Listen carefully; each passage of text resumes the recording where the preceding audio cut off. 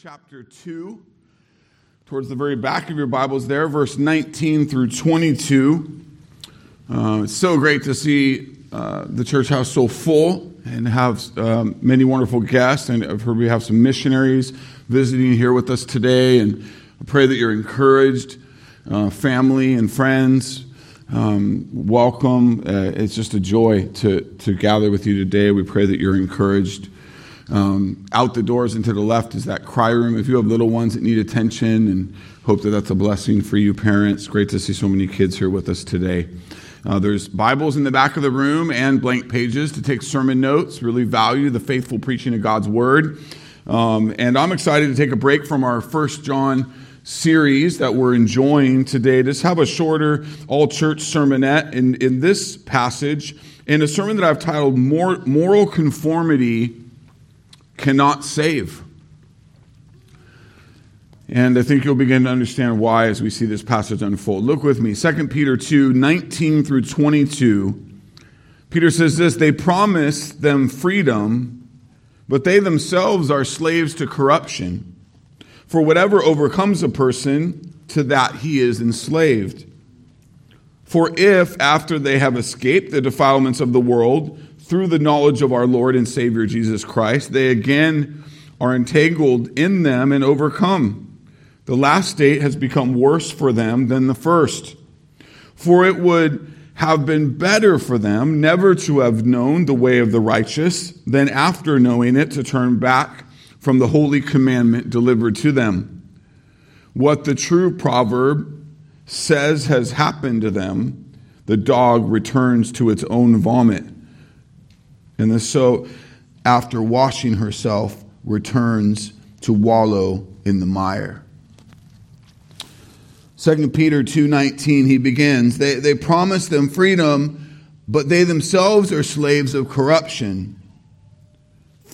For whatever overcomes a person, to that he is enslaved.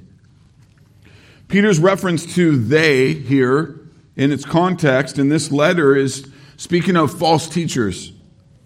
The false teachers of that day, people who taught false gospels, promoted roads to freedom that didn't lead to freedom at all.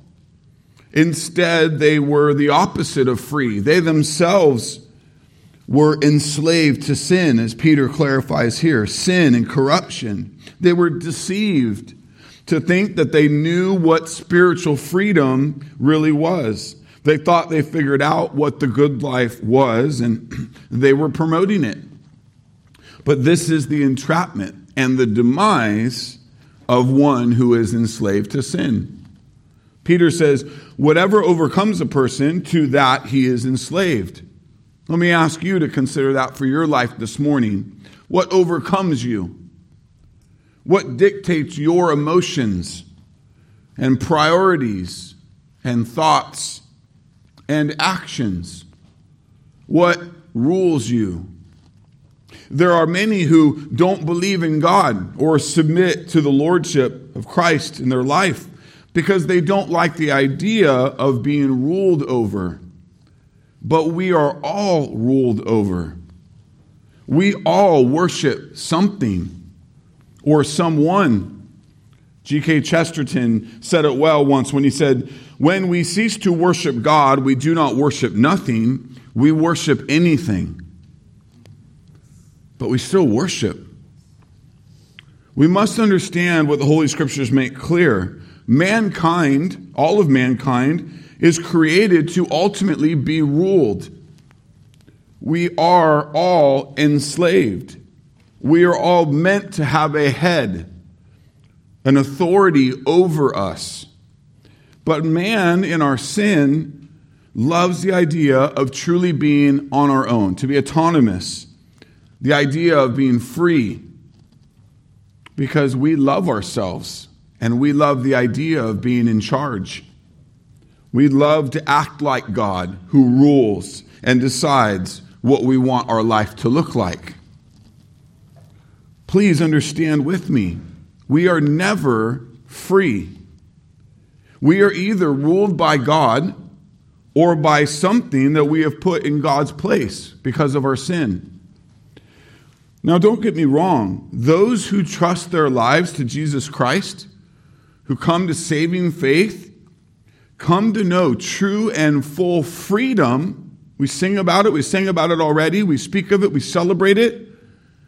Freedom from the penalty and enslavement of sin, so that we could be reconciled to the holy God. Nothing is as good as this. But Scripture is clear to say that we are still slaves. We are just slaves of something way, way better. Jesus himself.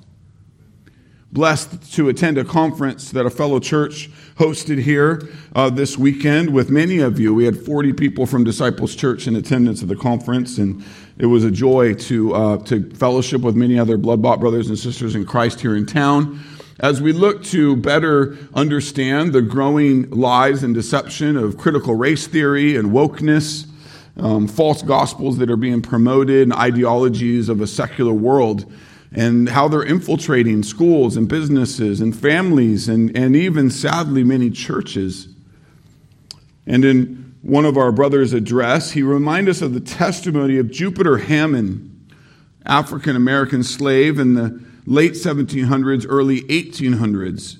In 1806, he wrote a famous address titled An Address to the Negroes of the State of New York. He himself, convicted, saved, trusted himself to Jesus. In it, he tried to emphatically help them see that the freedom that one finds in saving faith in Jesus Christ is the greatest gift and reality one could ever know. Even if he remained a slave of man for the rest of his life. That he trusted in God's sovereign plan for the days of his temporary life. But that nothing was in comparison to the freedom and the joy of knowing Christ as Lord. Think about that. It was his pure joy to belong to Jesus, to be saved by him, and even though he was a slave to man his entire life, to be free spiritually because of Christ. I pray that those of you who do not know Christ as Lord and Savior would be saved this day by God's holy will. He would give you eyes to see and ears to hear, that you would repent of your sin before the holy God and trust your life fully to Jesus, that he would be your Savior and your Lord. And right there is the biblical clarity that we must see. We must push back the pride of our flesh that wants nothing to do with any kind of belonging to anything or anyone. We must understand we are all spiritual slaves. It is not an if. It is a to who or to what. You are either a slave to sin and the devil, or you are a slave to Jesus. Listen to Paul's words in Romans 6:16 through 18. Do you not know that when you present yourselves to someone as slaves for obedience, you are slaves of the one whom you obey, either of sin resulting in death or of obedience resulting in righteousness? But thanks be to God that though you were slaves of sin, you became obedient from the heart to that form of teaching to which you were committed, and have been freed from sin. You became slaves of righteousness. Amen? Paul and Jesus both speak often about mankind's enslavement to sin outside of Christ. In places like Titus 3:3, Paul says, we ourselves were once foolish, disobedient, led astray, slaves to various passions and pleasures, passing our days in malice and envy, hated by others and hating one another. Our condition in sin, our enslavement to sin. He speaks of our former enslavement prior to Christ in Ephesians 2:1 through 3. You were dead in the trespasses and sins in which you once walked, following the course of this world, following the prince of the power of the air, the spirit that is now at work in the sons of disobedience, among whom we all once lived in the passions of our flesh, carrying out the desires of the body and the mind, and were by nature children of wrath, like the rest of mankind. Jesus speaks to all those still enslaved in sin in John 8:44. You are of your father, the devil, and your will is to do your father's desires. Scripture also speaks clearly about what it means to serve our master, Jesus Christ. Romans 10:9, if you confess with your mouth that Jesus is Lord and believe in your heart that God raised him from the dead, you will be saved. Jesus is Lord for those whom have trusted their lives to him, for those whom he's given saving faith. He is our master, and we are his slaves. Time and time again throughout the pages of Scripture, believers are referred to as slaves of God, slaves of Christ. It's one of Paul's favorite titles for himself in the opening of his letters. The common word in the English translation you might be reading, servant, is the Greek word doulos, which means slave. English translations have softened it. But it need not be softened, for it is the greatest joy of our life to belong to Jesus.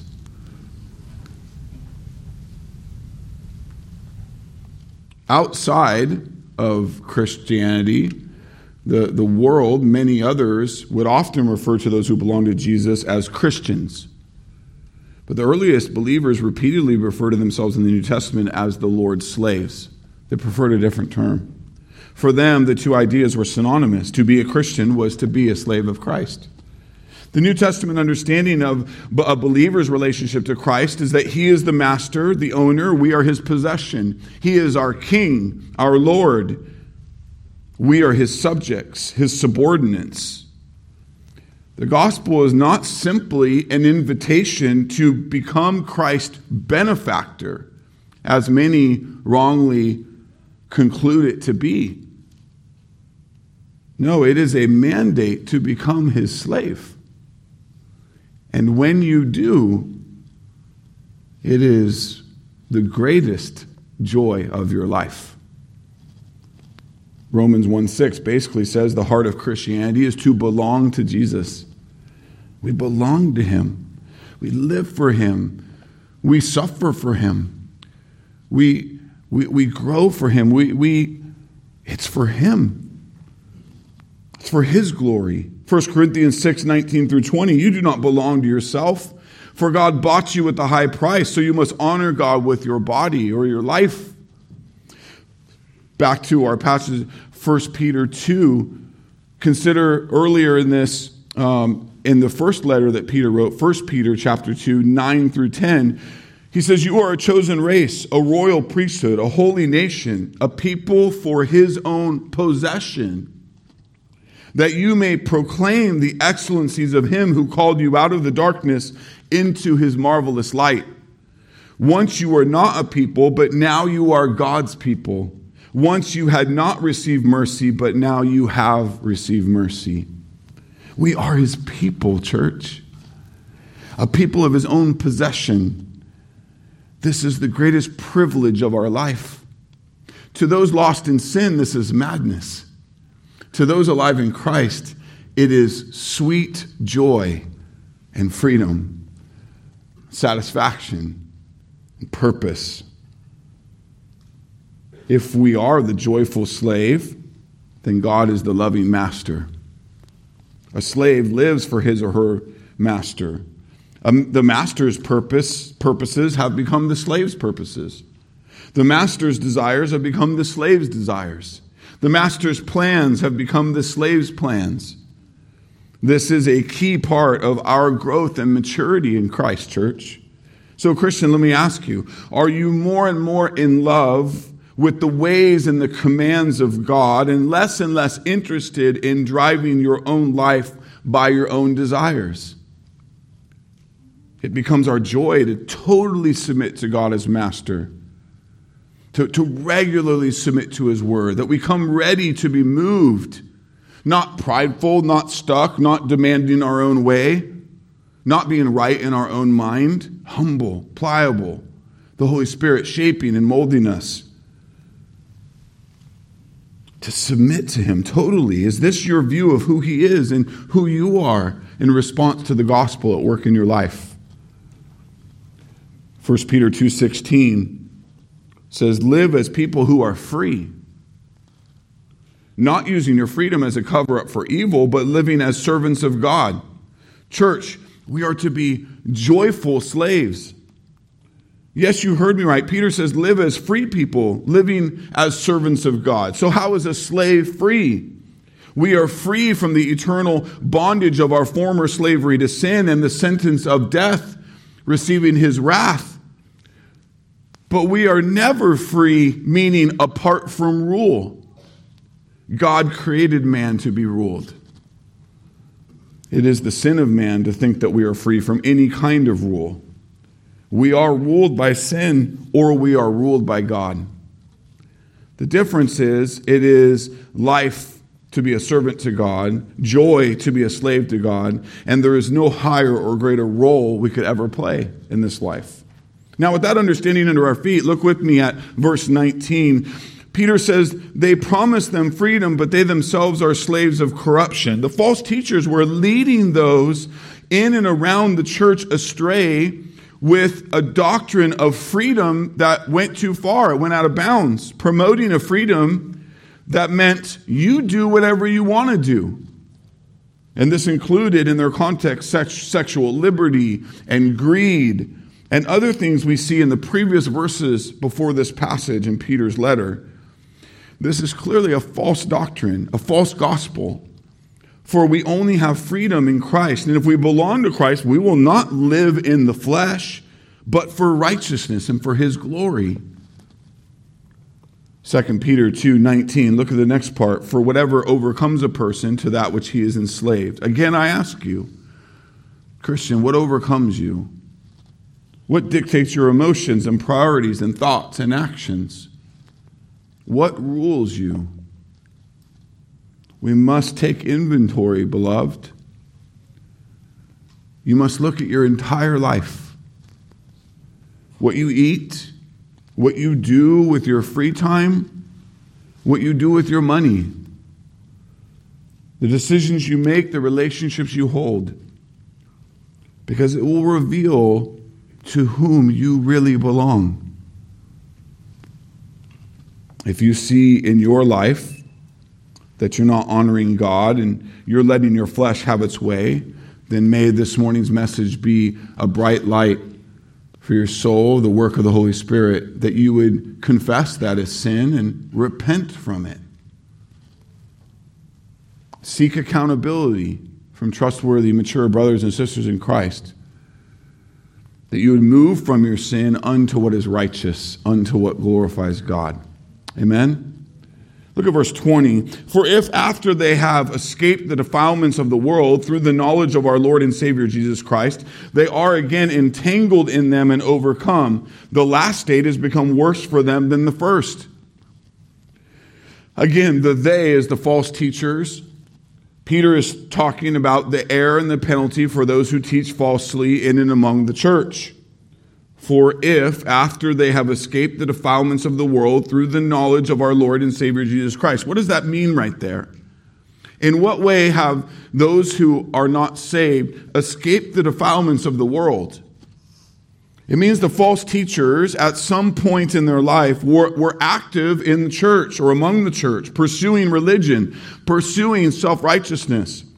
Their intentions were aimed at getting out of their former practices of sin and growing in God and or his ways.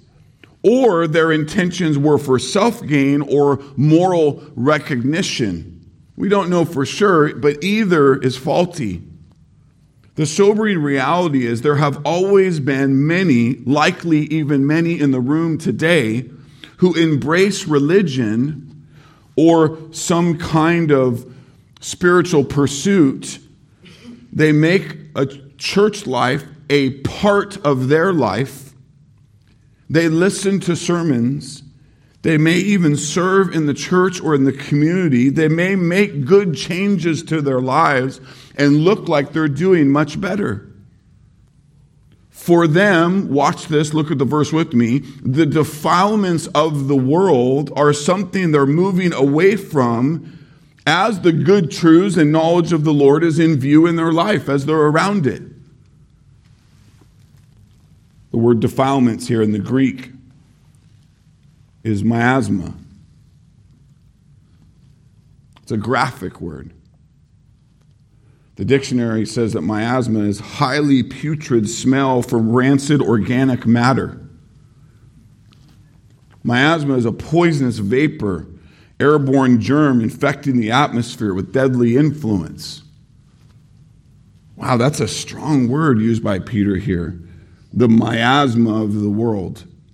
The wretched pollution, the nauseous, poisonous vapor that comes out of the world that has deadly influences. Peter says some were moving from or escaping the defilements of the miasma of this world. That means they were moving away from unrighteous living and sin and doing what was good and right. They were making some good choices, some good life changes. In other words, there's a motivation that caused many people who are still dead in sin and outside of saving faith, to say, I got to get out of this mess. Right? There are many people who will feel convicted to make life change, and so they show up at church. Sometimes they stick around. Sometimes they make a lot of good changes, but they're still not saved. Maybe you have heard of a loved one, or maybe you've even been here yourself. Maybe this is where you're at right now. You might be in the room. You might be listening online, because this is you. This is where you're at. People can turn to religion in an effort to escape the pollutions and miasma of the world. The key thing to understand is that there's no real salvation for those who just add church to their calendar or try to be a better person or no longer engage the different aspects of the miasma.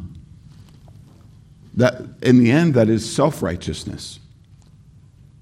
It is self-powered results that don't equal true power to overcome sin. They don't equal the true indwelling of the Holy Spirit. See in this a manual turn of the steering wheel of one's life. It's a manual fix. It's a moral conformity. It's a temporary fix. Because the moment that the manual effort is loosened, the autopilot is returned. The core wiring is still at work.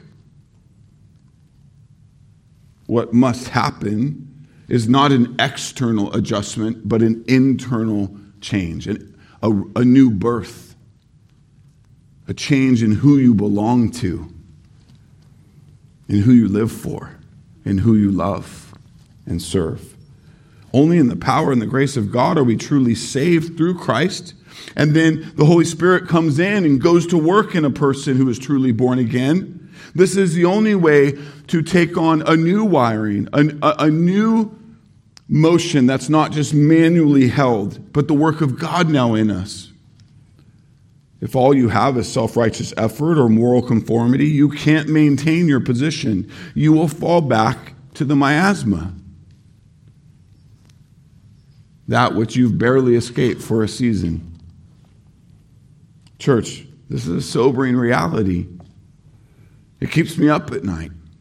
For those God is drawing near to our church who think that they'll add a little religion and so they're good. They morally conform and so they're good. They're making the needed changes.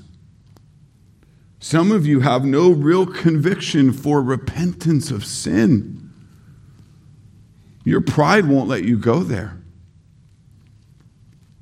You barely move along in your religious routines, and there's not real surrender to Jesus as Lord of all of your life.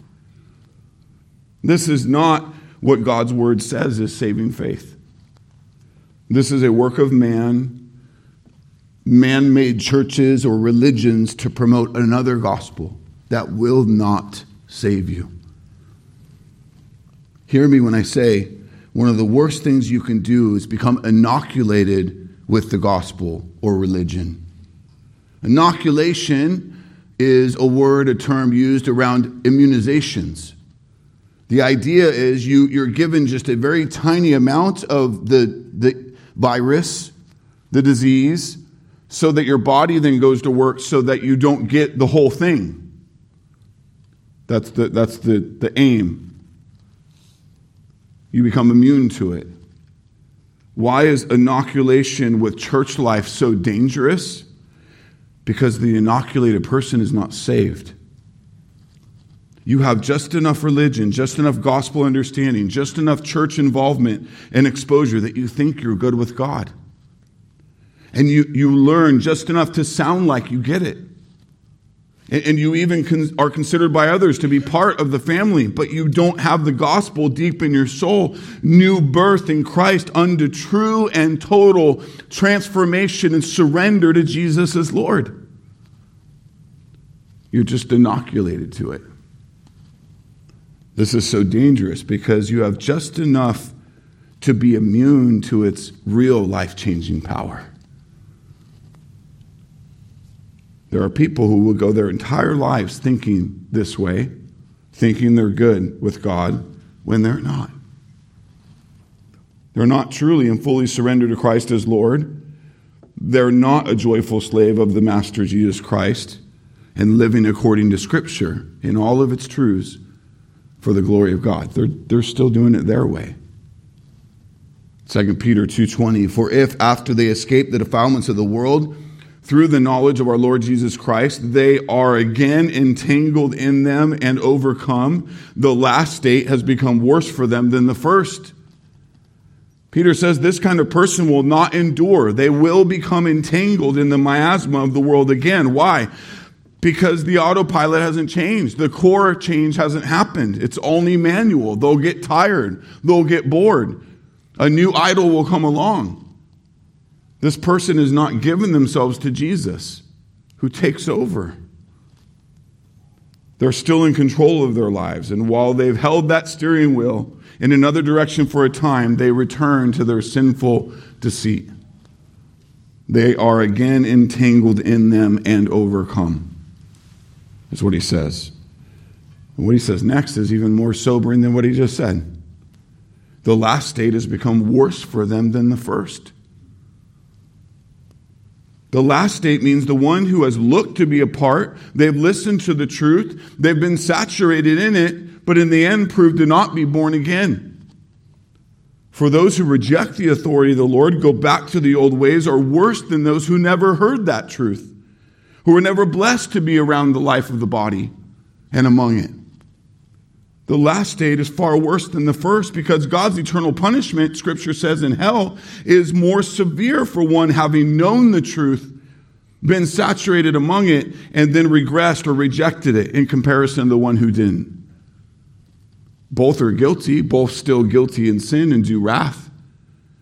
How do we know that that's true, that their eternal punishment will be worse? Because Jesus himself says so. Matthew 12:43 and 44. When the unclean spirit has gone out of a person, it passes through the waterless places seeking rest, but finds none. Then it says, I will return to my house from which I came. And when it comes, it finds the house empty, swept, and put in order. Then it goes and brings with it 7 other spirits more evil than the first, and they enter and dwell there. And the last state of the person is worse than the first.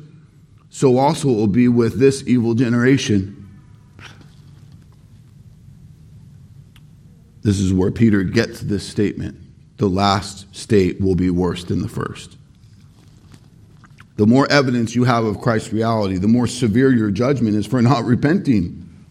Peter warns the new converts, if you forsake the way, after all you've learned and experienced, your doom will be far more miserable than the pagans. Jesus and Peter are highlighting the danger of moral conformity without true saving faith.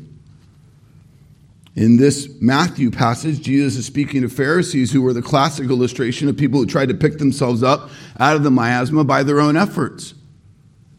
They morally reformed their lives in their own power. A picture of a person who makes a moral decision to get religious, to leave his or her sin behind, to clean up their act, to be a better person, a better husband, a better wife, a better worker, a more honest person, a person who wants to be delivered from their guilt. And so they make moral decision after moral decision to get religious, to try to put sin in the rear view. What would cause a person to do this? Well, a few examples. Maybe that person is in jail. They don't ever want to go back again. A person contracted sexually transmitted disease, and they don't want that again. Maybe they had to pay $10,000 more in interest rates due to overspending. They don't want to do that again. A parent who saw how bad their teens and college years went, so they don't want that for their kids. I could go on and on and on with the fleshly motivations that would cause someone to try to make these changes. It's amazing how many men and women want to clean their act up, so they expose themselves to the church or Christianity or religion, but they never embrace Christ. It looks like they're changing, a better person, but when the nature isn't changed, when the miracle of regeneration hasn't happened, they're not saved. Please understand, Christ will not be added in such a way that you still call the shots.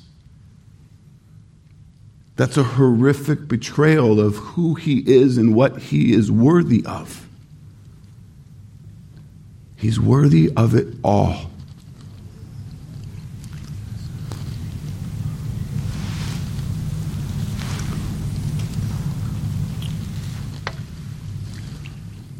When he truly becomes our Lord and Savior, he will sanctify and change and transform the saved by his word and the work of the Spirit as we serve him the rest of our days. Do we still sin? Yes. Do we still have real struggle? Maybe even seasons of gross backsliding? Sure.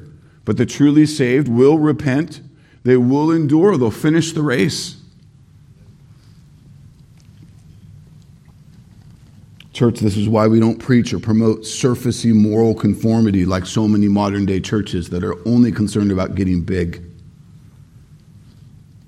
The worst thing you could do is just enough to get someone exposed to the life change in church attendance, but not really speak the gospel, by which one must wholeheartedly receive and trust in if they're going to be made new in Christ.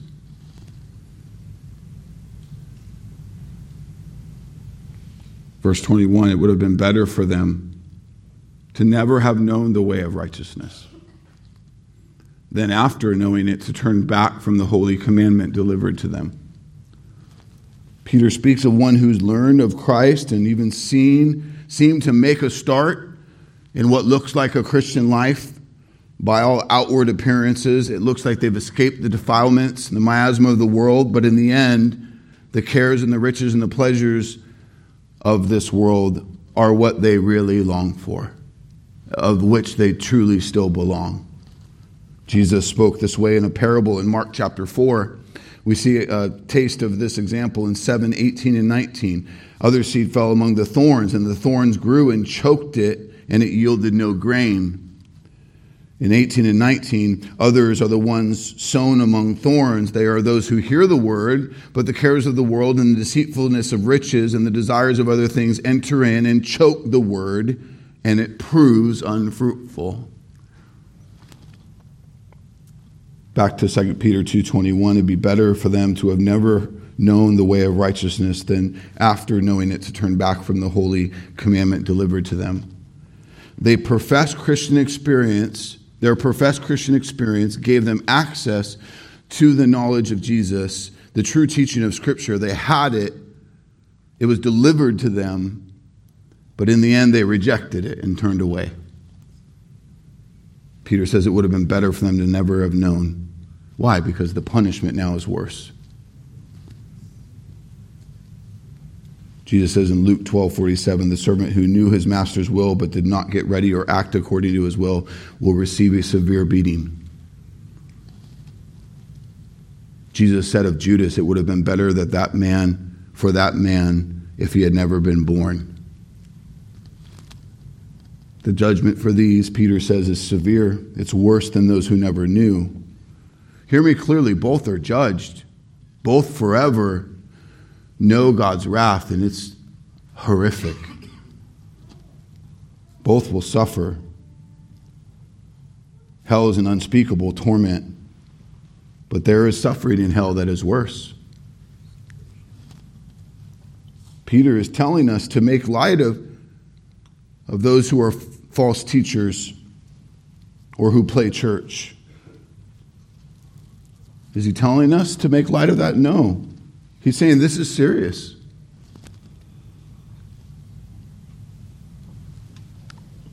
How serious? This is why Peter is making such a big deal of those who claim Christ or walk for a time or in or around the church, practicing the ways of the Lord, but in the end are never saved. They did not endure in repentance and faith to the end. They returned to their old ways. And so in verse 22, Peter says what the true proverb says has happened to them. The dog returns to its own vomit. And the sow, after washing herself, returns to wallow in the mire. The church in its general gatherings is littered with people who at one point in time wanted to pull themselves up out of the miasma. They added religion to their lives. They began to clean up their lives by self-will and moral conformity and new routines. Many of these went on to become, sadly, teachers, preachers, self-styled prophets, according to Scripture. We even see those today propped up.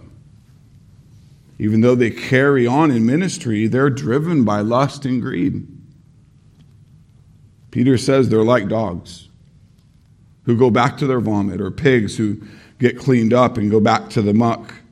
Peter's borrowing this from Jesus, Matthew 7:6, Sermon on the Mount. Don't give what is holy to dogs and throw your pearls to swine. See with me the connections of hogs and dogs. It's a sad reality. Why does the Bible use these terms to speak of people with superficial faith or false prophets? Well, it's meant to be harsh, especially in that day, Jewish times. Biblical times, dogs were very rarely kept as household pets as they are today. They were sometimes used to herd sheep, but they were largely wild mongrels, filthy, greedy, barking, diseased, vicious, dangerous. They were likely to eat their own vomit. Jews in that day treated dogs with great contempt because of their filth. They lived on garbage. They carried disease. Pigs were the epitome of uncleanliness, greedy, filthy. Jesus says, don't give holy things to dogs or wonderful pearls to swine. They only trample them on their way back to vomit and to the mud, to return to the filth. Let me be clear. Peter is not teaching that God's elect can lose their salvation. Scripture does not teach that. He is most definitely teaching that people who attend church can be lost. People who make outward professions of faith or even begin to clean up their lives can turn from Christ and be lost. There is a way to go through the motions and not be saved. To still be a dog. In verse 22, he explains to us in a proverb that we should not be overly surprised at those who do this. Dogs characteristically return to their vomit. No matter how clean you might make that animal on the outside, it still is what it is. In other words, those who leave the way of righteousness never return simply show that their nature had never been changed. He who endures to the end will be saved, Jesus says. Matthew 10:22. Hebrews says it in Hebrews 3:14. For we have come to share in Christ if indeed we hold our original confession firm to the end. 1 Corinthians 15:1-2. I would remind you, brothers, of the gospel I preached to you, which you received, in which you stand, by which you are being saved, if you hold fast to the word I preached to you, unless you believed in vain. The good news of the true believer is that you're truly saved, and if you are, you will endure. Praise God. This means you will endure the hardship that you're currently facing, Christian. You will finish the race. You will find a way to repent. You will long for accountability and the word. You will not get entangled and turn back to the vomit. Repent and believe is not just a command on the unbeliever in the house today. It is the whole of New Testament to agree that there is no salvation apart from persevering faith. Persevering faith always works itself out in righteousness. Therefore, to abandon the way of righteousness is to prove that you've never been saved. Repent and believe is the way of the Christian. We repent when our sin comes into view, and we continue to trust in God. Church, moral conformity cannot save. It cannot free slaves of sin. Only Jesus can. Only Jesus. John 8:36, if the Son sets you free, you will be free indeed. Young man, young woman, you need this.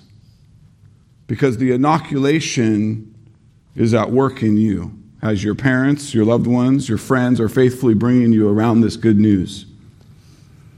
It is only by God's grace and appointed holy will that he would give you eyes to see and ears to hear. It is our deep prayer that you would. Parents, don't wash over the full face importance of the gospel in your kids' lives. They need it every day. Keep preaching, keep loving them, keep showing them the goodness of the word. Trusting your kids to the Lord every day. As we just did earlier today, they belong to him. They belong to him. Amen?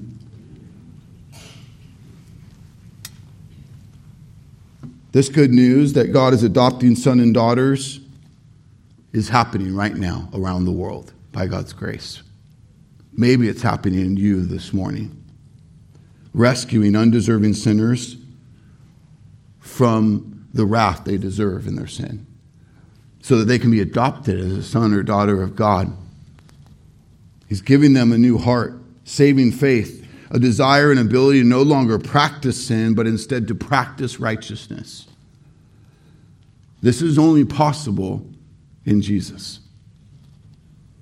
Colossians 1:13-14, God has delivered us from the dominion of darkness and transferred us into the kingdom of his beloved Son, in whom, in Christ, we have redemption, the forgiveness of sins. If you're here today and you don't know Jesus as Lord, I don't care how long you've sat in the seat you're in. I don't care how much of the Bible you know. I don't care how much your transformation of testimony has happened. Have you confessed your sin before the Lord, died to yourself, and trusted your whole life to Jesus? Only in this are you saved. And the fruit of that salvation will go to work, and it will finish the race. Repent and believe and be saved. For those he gives ears to hear and those he gives eyes to see in his perfect time. Jesus said it most clearly. He says, I am the way, I am the truth, and the life. No one comes to the Father except through me. Do you want to know the truth? Do you want to walk in the truth and no longer be in deception? To no longer live in the enslavement of your flesh and only practice sin? Then you need Jesus. Only Jesus. You must become a child of God, a slave of Christ, to be made alive by God. I pray it is God's goodwill to save you today. Christian, we are never done with repentance and belief. For some of you, and let me make this most sobering concluding statement. As I just talked to unbelievers, you thought I was talking to the new person who just showed up today. But for some of you who've been in church for a long time, I'm talking to you. May it be God's goodwill to save you this day and truly transform your life. Moral conformity cannot save sinners. Only Jesus can. Pray with me. Lord, we thank you for this day that you have made. We thank you for this moment in our day to study your word, to look to what you've ordained for us to have in your holy word. Peter's letter is ordained by you as the word of God. It's not just Peter's words, it's your words. And carries with it the authority of all authority, the truth, the real truth, and may it pierce souls and hearts today. May it bring real conviction of sin, utter brokenness before your holy throne. to trust in Jesus Christ alone as Savior and Lord and be made new, to begin that new path of growing in the gospel, walking accountably with the church, being led by faithful shepherds, obeying your word unto your sovereign end for us, that our lives would glorify you and you above all else. Hear us now, Lord, as we worship and praise your holy name. In Jesus' name we pray. Amen. Let's stand together, church, and sing, and then have some announcements for you as we go.